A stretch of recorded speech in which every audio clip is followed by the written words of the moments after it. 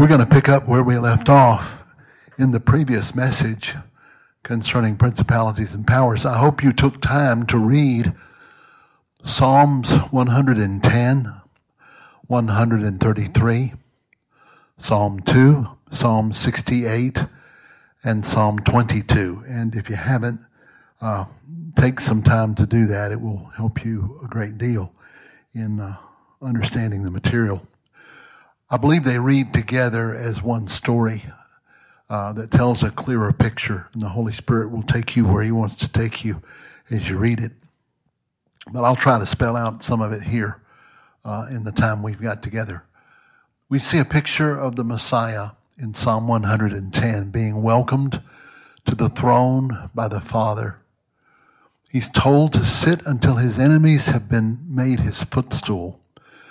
The rod of authority that will deal with those enemies is said to be extended through Mount Zion, which is a picture of the church, according to Hebrews chapter 12 and other verses we won't take the time to cite. The people of God, who are a kingdom of priests, exercise their authority in prayer and in ministry. They're told to ask for the nations. For the nations belong to the Messiah as in His inheritance, and so are also our inheritance, because we're one with Him.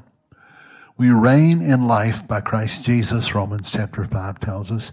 It's Jesus' victory, but we, His people, manifest that victory through prayer and ministry to the world. It's not a helpful argument to say, as some do, that we can do nothing, that it's all Jesus. Now, please don't misunderstand me. It is all Jesus. If we're talking about who made it possible for the evil to be overthrown. But the one who made it possible sat down and gave His authority to His church. And He said that the gates of hell would not prevail against it. The enemy has worked hard for years to spin a web of deceit through religious systems in order to contradict this truth. So many believers in the West are afraid of the devil, are hoping for an any-minute escape through some hole in the sky. In the meantime, many are not only afraid of the enemy, but they're doing nothing to confront the evil or to bring the kingdom. They are often just going to prophecy conferences to talk about what the devil is doing and how the Antichrist is going to take over. And maybe I shouldn't say it that way. That's really disrespectful and unfair to some people. I'm sure not everybody has this mindset who goes to prophecy conferences, and sometimes their commitment to a certain type of end-time scenario, though, causes a truly misguided view of the task we've been called to. For instance, many know that there's a great move of the Holy Spirit in the nation of Iran. Trustworthy eyewitnesses report that the growth of the church there is very much like the growth of the church in China. The population in general is sick of Islamic legalism and ready to overthrow their government. Yet, I heard a commentary on a Christian radio show a few days ago saying that no great evangelism should be expected to be successful in Iran because Iran must be destroyed, according to Ezekiel 38, in the invasion of Israel by Russia with its allies, including Iran. So, according to their interpretation of Ezekiel 38, their interpretation of it means that we shouldn't have a concern for the souls of the people of Iran, or for the people of Russia for that matter. No real concerns for the souls of the people. They're just fodder for the end times prophecy machinery that'll be chewed up when it all comes down. At least that's what they hope for.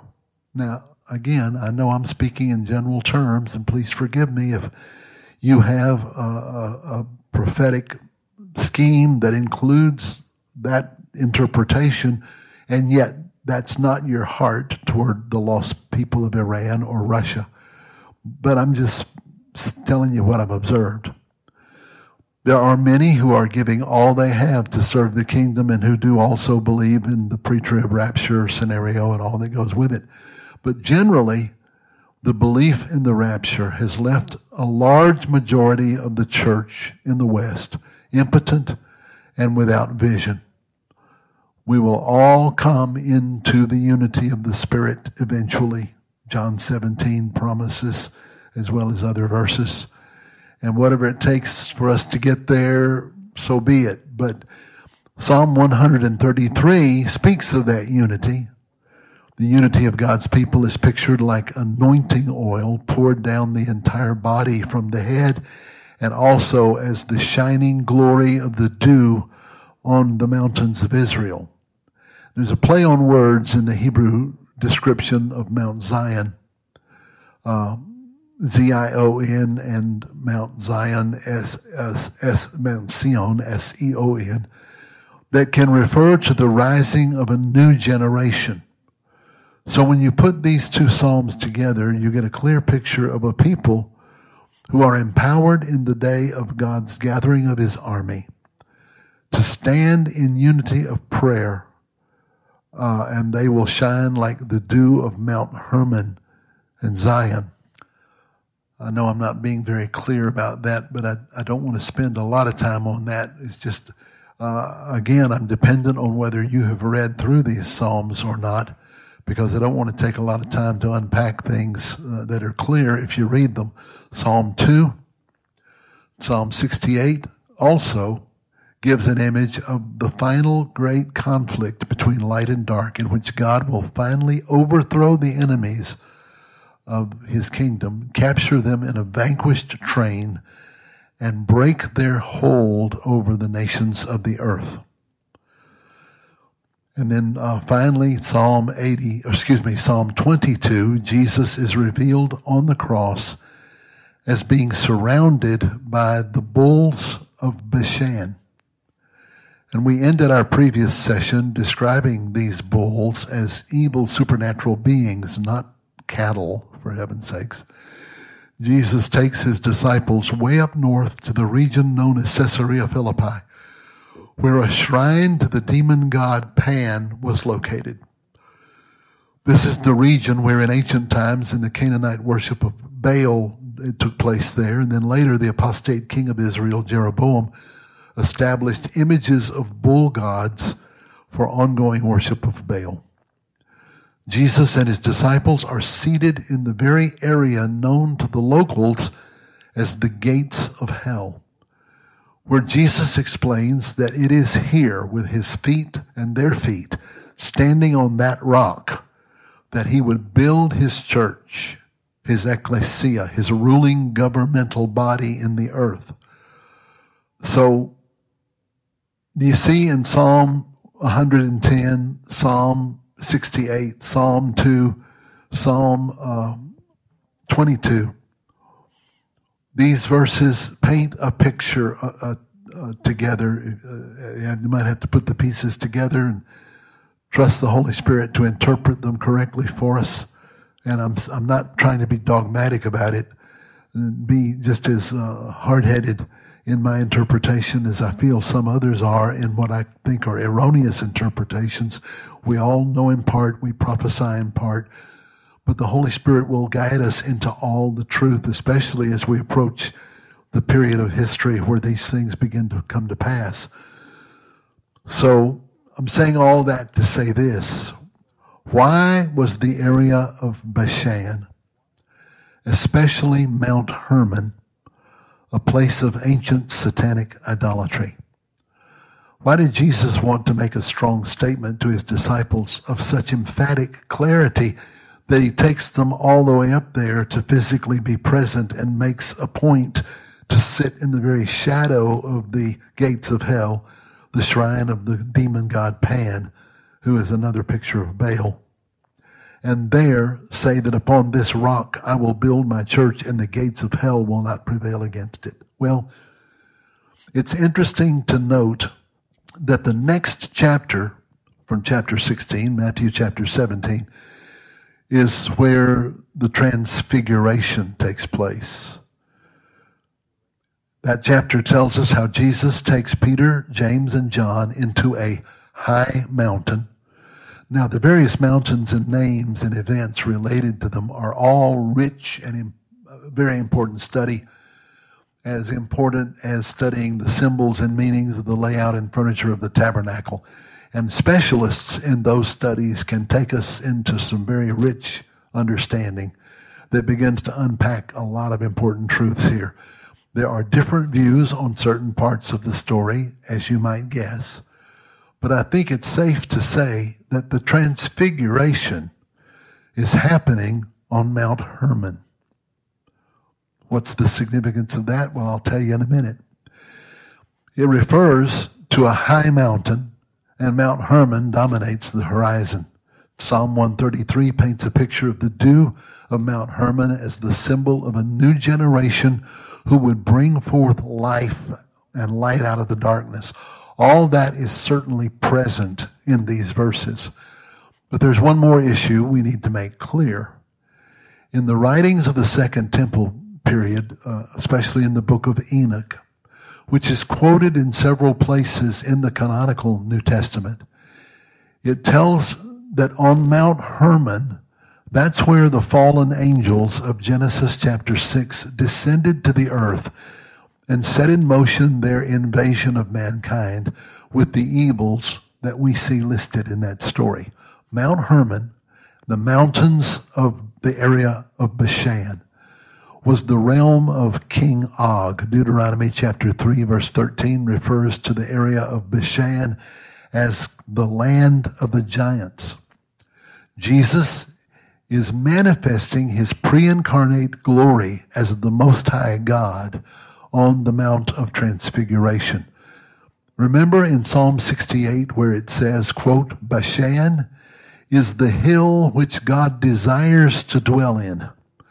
The chariots of God are many thousands. The Lord is among them as he was on Sinai. What's the relationship between Bashan and Sinai? Well, among other things, Sinai is where he comes down to marry Israel and to make them his people, his bride. And Bashan is referred to here as a place God desires to dwell. The implication is that he desires to retake territory that has been taken by darkness. And so these two pictures are shown. The hill of Bashan, where God dwells with his many chariots, is likened to the mountain of Sinai, where he came down to marry his bride Israel. Then it follows on to refer to the ascension, the leading the armies of God in his train of vanquished foes in Psalm 68, Psalm 68 goes on to describe the ascension. Then giving gifts to men is mentioned in Psalm 68, which is quoted in Ephesians chapter 4. So God could dwell among man, Paul says, quoting again from Psalm 68.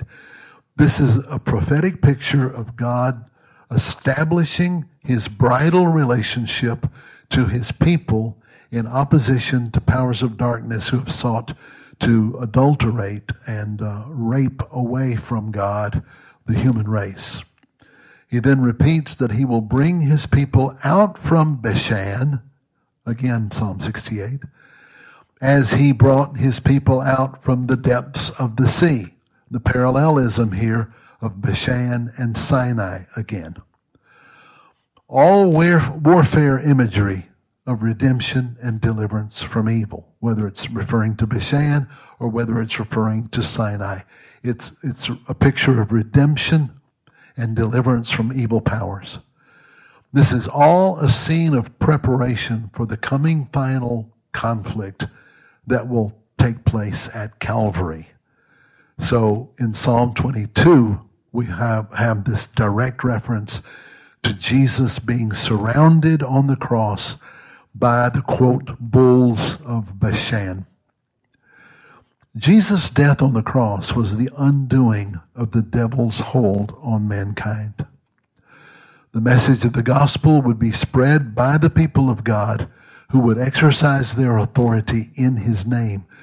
To refer again to Psalm 110, God would extend the rod of his authority from out of Mount Zion through the ministry of his church. This would continue throughout history until finally, to quote Matthew chapter 24, this gospel of the kingdom shall be preached to all the world for a witness to all nations. Then the end will come. Now, this is not speaking of the end the way we tend to think of it in referring to the end of the world. It's speaking of the close of the age, the complete overthrow of the principalities and powers who are right now ruling this world. 1 John 5:19, the whole world lies in the hands of the wicked one. 2 Corinthians chapter 4, verse 4, if our gospel is hid, it's hid to them who are lost, whom the God of this world has blinded. Luke chapter 4 and Matthew chapter 4, in Jesus' confrontation with the devil in the temptation, the devil says to Jesus, look at all these nations of the earth. All of them are mine, and they've been delivered into my hand, and I will give them to you if you will just worship me. And of course, Jesus refuses and says, get behind me. One interpretation of get behind me from some Greek scholars is follow behind me. In other words, I will be preached to the nations, and you will have to follow in my train, which is exactly what Psalm 68 says, that he has led captivity captive. He will drag his enemies in the train behind him.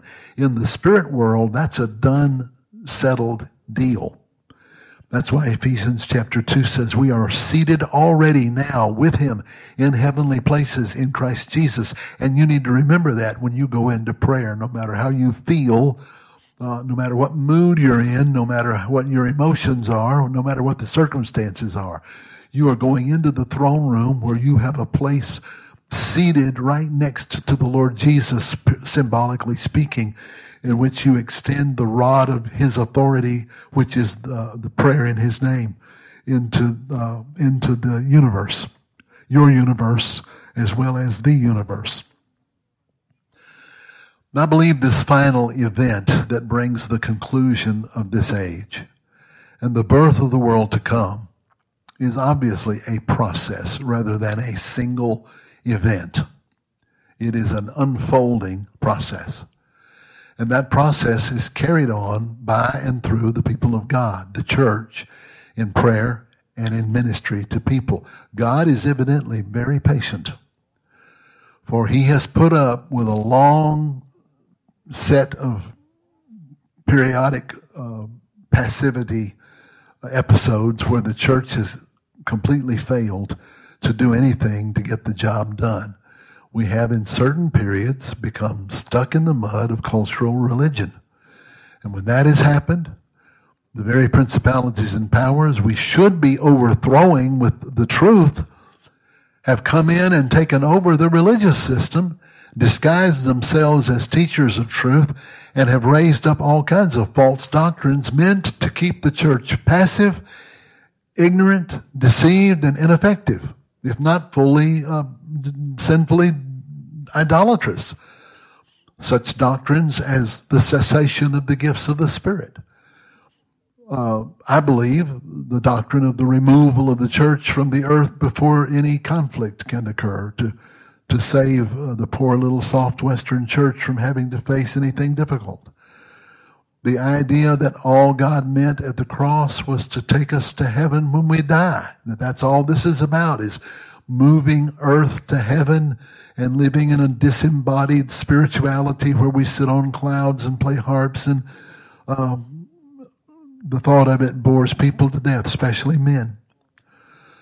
Such doctrines as these and others I won't name have become strongholds of bondage because they are mixed with certain parts of truth. But a mixed lie with the truth is really stronger than a pure lie. Harder to break, harder to discern. When the church has been awake and engaged, it has seen in action in the casting out of evil spirits and the care of the poor and the oppressed and the confrontation of human evil wherever possible, in the overthrow of the slave trade, for instance, or now in our day, the overthrow of the sex trade, as well as in the transformation of whole governments and corporations and the arts and any and every other human endeavor that has the potential for bringing forth life and goodness in place of oppression and evil. Wherever there is care for the defenseless, battling disease and poverty, restoring a ruined earth, healing families, breaking destructive behaviors in people. Wherever there is life flowing, this is the people of God overturning demonic evil strongholds. But you see, in the old way of thinking about the end of the age, that would all be considered false doctrine. Well, we're not supposed to make heaven on earth. We're not supposed to bring heaven to earth. We're supposed to fight darkness, but we're going to be defeated in the long run. And the only thing that's going to save us from it is God swooping down and rescuing us at the last moment. And then the whole world gets turned over to the powers of darkness for 7 years while we have a picnic in heaven and all that kind of stuff. Well, the great missionary push of the 18th and 19th centuries did not believe in the end times theories that I just mentioned that are so popular in America today. They believed they were, on the contrary, to take the gospel of the kingdom.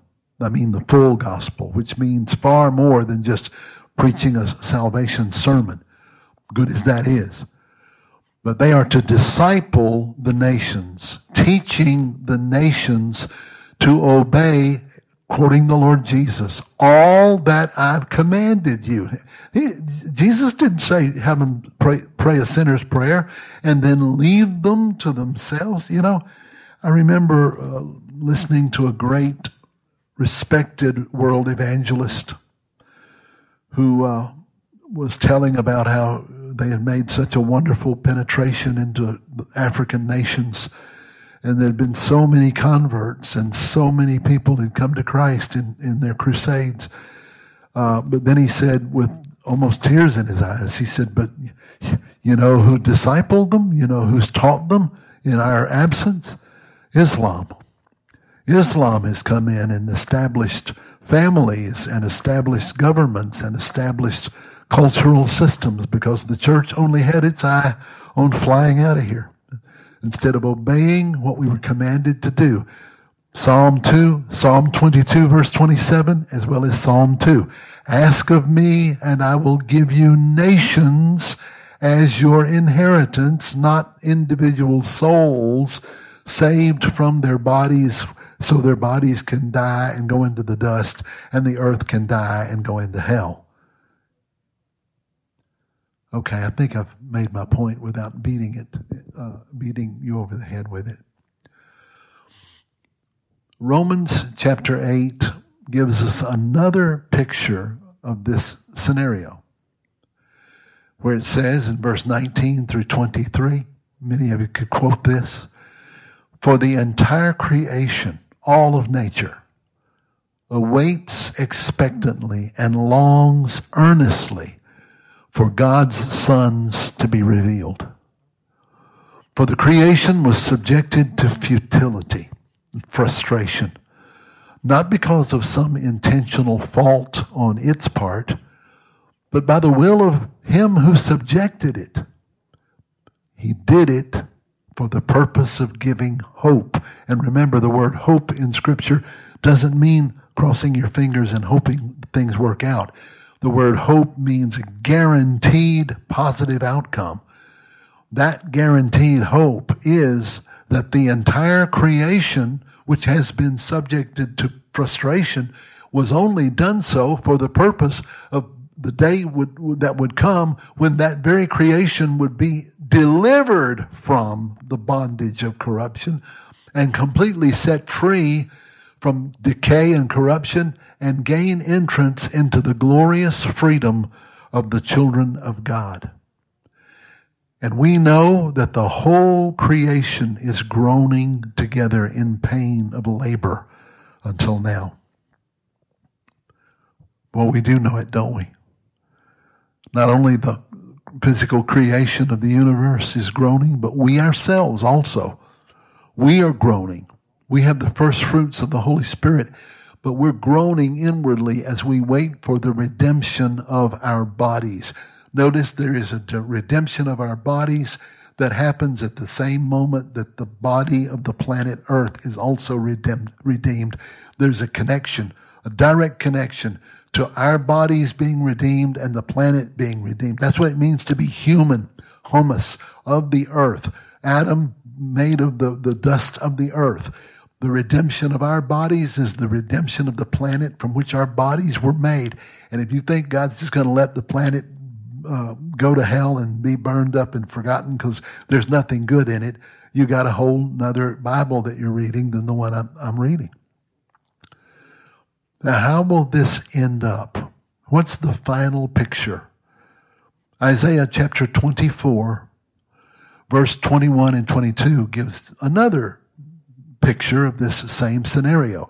We've looked at all those Psalms that I quoted to you. Now we've looked at Romans chapter 8. Now let's look at Isaiah 24. It shall come to pass in that day that the Lord shall punish the army of rebellious angels in the heavenlies. That's the principalities and powers. And the kings of the earth upon the earth. That may be referring to earthly human kings, but it also could be referring to demonic rulers and strongholds of principalities.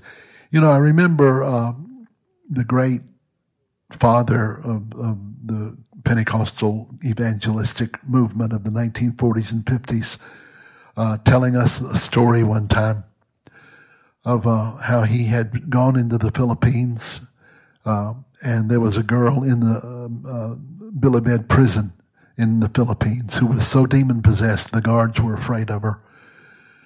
And he went into the cell with her, much to the dismay of the cell keepers. And he cast out this demon from this woman. And you don't take information from demons and build a doctrine on it. But it was interesting that he said that when the demon came out of her, it said as it came through her mouth, I'll have to go get permission now to go find another host. And it was lamenting and whining and carrying on as it left.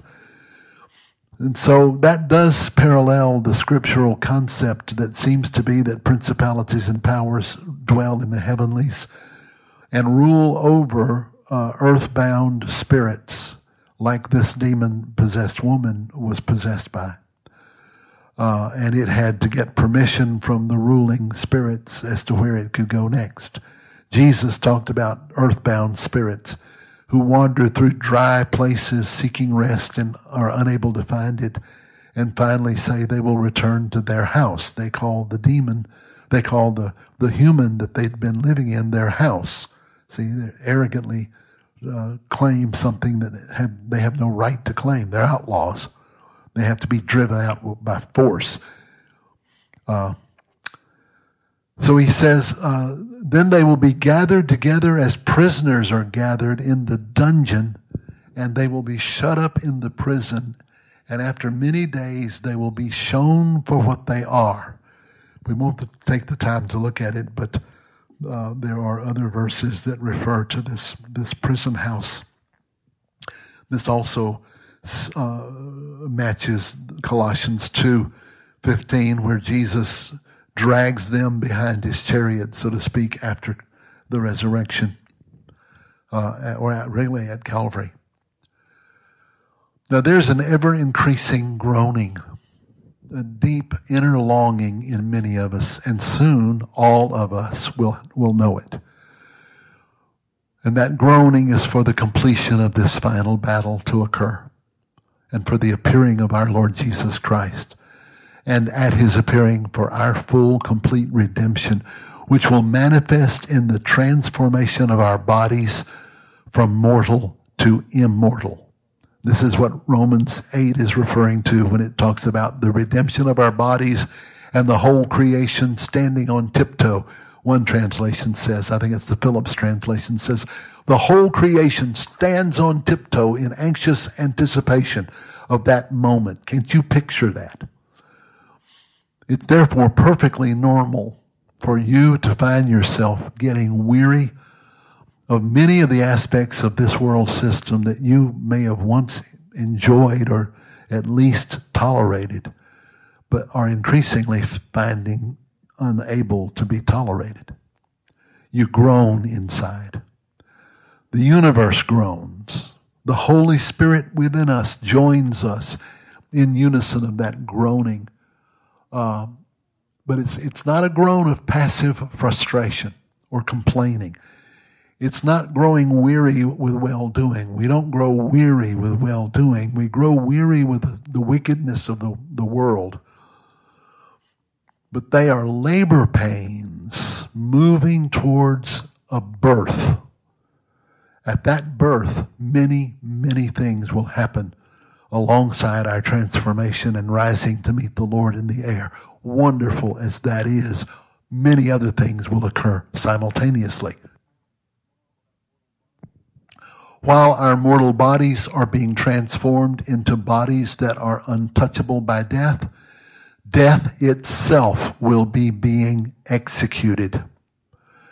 And all the secondary aspects caused by the existence of death, fear, sorrow, shame, violence, torture, poverty, misery of every imaginable sort, every injustice that has ever occurred in the history of the world will be swallowed up by life. Paul spells it out in some detail, though if you're like me, it's never enough detail to satisfy us. But in some detail, in 1 Corinthians chapter 15, he says these words, beginning at verse 22, just as in Adam all die, even so in Christ shall all be made alive. But each in his own order or rank. Messiah will be first at his resurrection, which already has occurred, obviously. Then those who are his at his coming. Now notice Paul is listing this as if it's happening consecutively, but there's a good 2,000 years separation between Jesus' resurrection and our resurrection. So please keep in mind, this may not fit perfectly on our chart. And that keeps us humble and keeps us always looking up and asking for the Holy Spirit to teach us. But there is a parallel with the resurrection of the Lord Jesus Christ. And then the next company, those who are his at his coming. And they rise again at his second coming. After that comes the end, Paul says. Now, the word end here, unfortunately, it's not a good translation because we tend to interpret the end as meaning the same word as that which is at the end of a movie. The movie is finished, the story is over, and it's the end, and the curtain closes, and there's nothing that we have to look forward to after that. That's not the meaning of the end. A better word is the completion or the consummation, the complete process that God has been working on since the creation and before. That we don't know what happened before. We just know that this is the completion and consummation of this entire drama since the beginning of creation. And Paul goes on to say in big, pregnant statements that he could easily unpack, I'm sure, for a lot more chapters if he just had only done it, but he didn't, because the Holy Spirit didn't choose for us to know all these details. But it says when Jesus will have, when he's risen from the dead, and we have all risen from the dead and risen to meet him in the air, then Jesus will deliver over the kingdom to his Father, after rendering inoperative and abolishing every other rule and authority and power. That's just a reference again to Isaiah that we quoted a while ago, Isaiah 24. He will punish the hosts of high ones in the heavenlies. He will render them inoperative. That's the real meaning of the word destroy here. Doesn't mean he'll annihilate them like a nuclear bomb blows something to ashes. It means he will take away their power. They will no longer have any power. Now, what that means in detail, only God knows, I guess, but it's good enough for me that he takes away their power. They're totally inoperative. He abolishes every rule and authority, all the governments, all the systems, all the armies, all the religious systems, the economic systems. You see it in Revelation chapter 18, the annihilation of Babylon, the complete collapse of the whole system. Christ does this, but notice again, I keep saying it over and over, Christ does it with his people. He is the one who actually, of course, energizes it and makes it possible.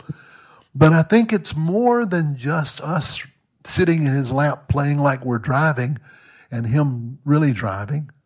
I think it's a little more than that. I think it's as I've said before, it's basic training for rulership.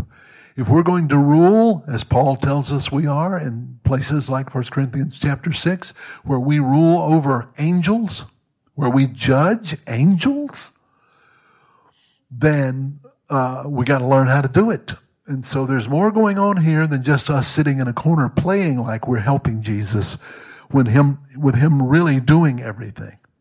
Anyway, for Christ must reign.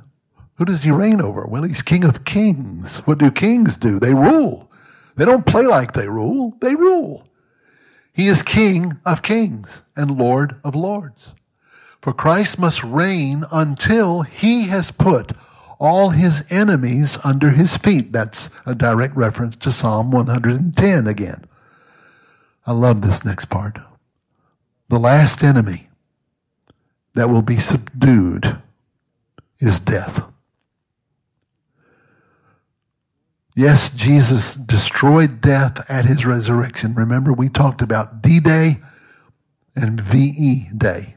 D-Day, all historians agree, was the end of the Nazi regime. There was no way they could recover from the death blow of the Allied invasion of Europe. But it was 11 plus months before the final victory in Europe.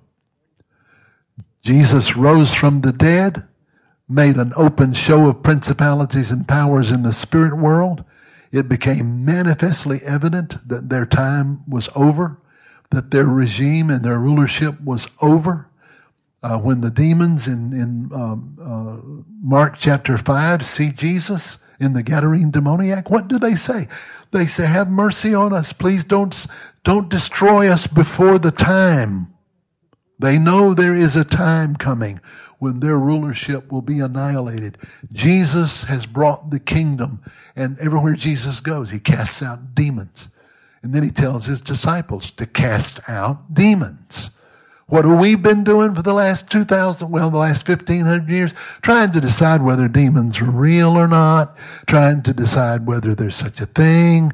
If we do finally figure out there is such a thing, it's always off in some third world country somewhere where superstitious, ignorant people don't know any better, and they cast out the demons while we sit around and get PhD on top of PhD over subjects that don't amount to a hill of beans while demons take over our nation. The last enemy to be subdued is death, when everything is subject to Christ and death is forever destroyed. Then shall the Son make himself subject to the Father and deliver the kingdom to him so that God may be all in all. I will not take time to try to unpack what I think that means. Just let it speak to your heart. Unpack it as the Holy Spirit directs you. But obviously it's not talking about Jesus being less than God, as some cultists try to interpret it. It doesn't say that Jesus gives the kingdom to the Father so that the Father may be everything and Jesus is just God Jr.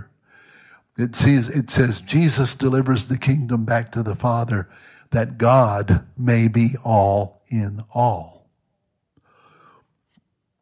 What does that mean? If words mean anything, it means that there is nothing left of any darkness, sorrow, suffering, sin at all.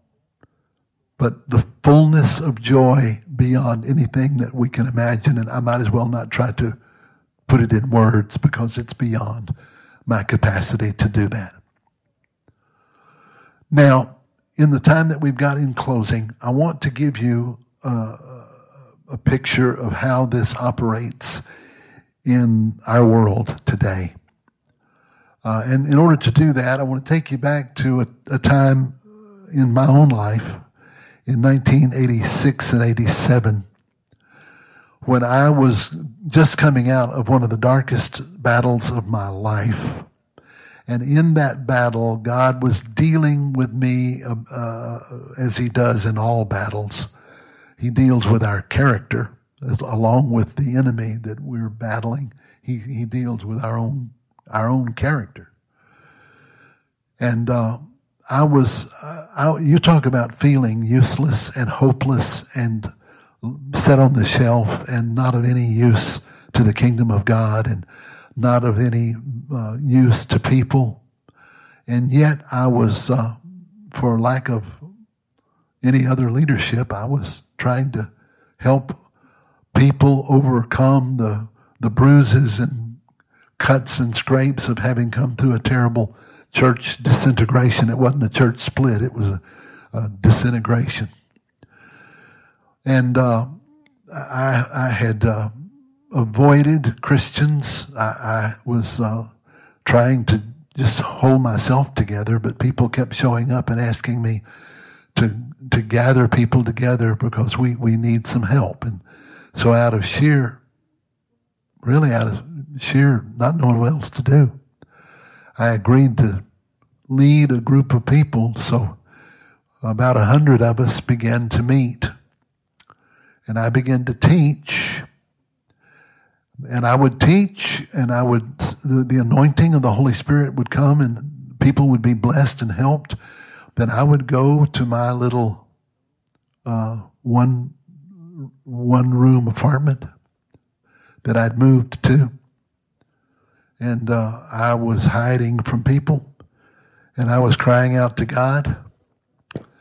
And I was really trying to think of what I could do to make a living, maybe get a job at McDonald's or something to hold me over, because everything seemed to be over for me. That's really how it felt and how it looked to me. That's how it looked to me, but that's not what was really going on. This next few minutes, I want to take you into a story that will illustrate for you how very out of touch we are with what is really going on if we just look at what's seen by our five senses and our surroundings, and we check only with our own emotional and mental resources. Because what was really going on was pretty dramatic and pretty important, and took me into the ministry that Mary and I have spent 30 years fulfilling, prayerfully, hopefully fulfilling. But rather than try to depend on my memory, I want to read it to you because the details are very important. One bright April Sunday morning of 1987, Wayne Newman approached me at the end of a worship service. Clay, I need to tell you something that happened Wednesday night at church. I was sitting there with Wanda and the boys, and you were saying the closing prayer when all of a sudden I looked up, and just like it was physical, I saw this huge red bull charging at you. Then Jesus stepped in between it and us, and it seemed to go into him like he had swallowed it whole. I don't know. I don't know what else to tell you. Well, the next Sunday morning, another man came to me, this time with his little 10-year-old boy. Neither of them had been aware of Wayne's experience the week previous. Johnny has something to tell you. Go ahead, son. The boy seemed still shaken as he tried to describe what he had seen a few minutes before the closing prayer. There was this thing, this red bull-looking thing, except it was terrible. It was not like any bull anybody could imagine. It was staring at you and looking like it was going to attack you. Then this warrior angel stepped in between it and you and cut its head off. Johnny's face went from intensity to relieved satisfaction when he referred to the bull's head being chopped off. That was all, he said. Later that same week, I was teaching in the midweek service. The weather had turned really bad, and there was only about 30 people present. I wished no one had showed up so I could go home and hide and read. As I began teaching in the book of Colossians, though, where Paul is making huge statements about the person of Jesus, that he is the heir of all things, because by and for him all things were created, that are in heaven and that are in earth, visible and invisible, thrones, dominions, principalities or powers. All things were made by him and for him. A surge of power came up in me, and I began speaking as if I was addressing a 1,000-man army preparing for battle. I was wishing I could take notes because of what was coming out of my mouth. At the close, a man I had never seen before approached me. I know you don't know me. I'm Tim Rayburn's cousin from Shreveport. He said, I nearly didn't come at all tonight, but I just felt suddenly like I just had to. I suppose this is the reason while you were up there talking, and let me tell you now, I'm Baptist. I don't see things. But I saw too what I guess what you might have called angels, but they were not like them little old sissy angels you see in stores. These were big, strong, warrior-looking dudes. They were standing on either side of you. And the more you spoke, the brighter they got. And the brighter they got, the more they raised their swords. And I guess they were swords. They were holding these things that were like sabers. And when you got to the part about Jesus being the ruler over all principalities and powers and all that stuff, you know that part. They joined those swords over your head. And then this arch of fire shot out all around you and over you. And I heard this voice, and I'm telling you, man, I don't hear voices, just like I don't see things. But you got to believe me. You can ask my cousin Tim. It said, pray for him for protection from the bulls of Bashan. I don't know what that is. But I'll sure pray for you, mister. I thanked him, excused myself from the room, and started on my way home. The storm seemed to be boiling now. The wind was wild. The sky was green with rage like it gets in East Texas when there's dangerous forces loosed in the upper atmosphere. I wanted to get to the privacy and relative safety of my little hobbit hole as soon as I could. I couldn't help thinking there was some direct relationship to the events at church and the storm. As spiritually dense as I seemed to nearly always feel during this time period of my life, even I could not miss the clear and direct words I had received from the Lord in less than 2 weeks from 3 different sources. On my way home, I stopped at the storage room where my books had been kept. I had to dig out a couple of Hebrew and Old Testament history reference books. I needed to find out all I could about the bulls of Bashan. The wind was howling as I closed my door. My study lasted deep into the night. It led me first to Ophis, the bull god of Egypt, then Baal, the god of sexual orgies throughout ancient history. What was coming at me in my dreams at night, the extreme sexual violence that I sometimes experienced, I'd seen that same energy behind the sexual forces rising in the culture. The marriage of Baal to Moloch was a demonic symbol of movement from sex to bloodlust. The sexual energy of this evil was nothing at all like the patient and caring mutual giving between a husband and a wife in real lovemaking. This thing was an out-of-control, devouring appetite, played out on the screen of the imagination while seeking to lure people into fantasies of masturbatory demonic worship. The only fruit of this union is death. It was coming at me in my isolation.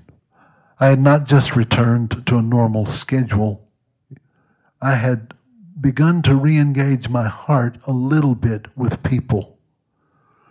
The pain and the loneliness had set me up for a terrible war over my own mind that I knew God was calling me to deal with in prayer and to recommit myself to love what He loved and hate what He hates. There's a line from Lord of the Rings that had rung through my mind. In darkness and loneliness, they are strongest. They will not attack where there are lights and people. I was being gently pushed by circumstances back into contact with the people of God, but I had to begin to choose to open my heart again and re-engage. For the greatest weapon against principalities and powers is walking in love. Father, I pray for every man and woman listening to my voice now. I pray that you will grant us a spirit of understanding concerning the spiritual battle that we've been unpacking. But I also pray that we would be able to practically unfold it in our daily lives, that we would not just go off up into the stratosphere looking at concepts that are maybe too big for us, while we ignore the things in front of us that make all the difference. Because we're not of any use in powerful prayer in the stratosphere, in battling against evil, if we're not walking in love and care and gentleness and forgiveness toward those around us. I pray for every one of us listening, Father, and I pray for myself that you would help us live as men and women who are operating with wisdom in both realms, the seen and the unseen, so that we might be effective warriors when necessary and lovers all the time. We thank you for your word. We thank you for your Holy Spirit making the word real to us. In Jesus' name, amen.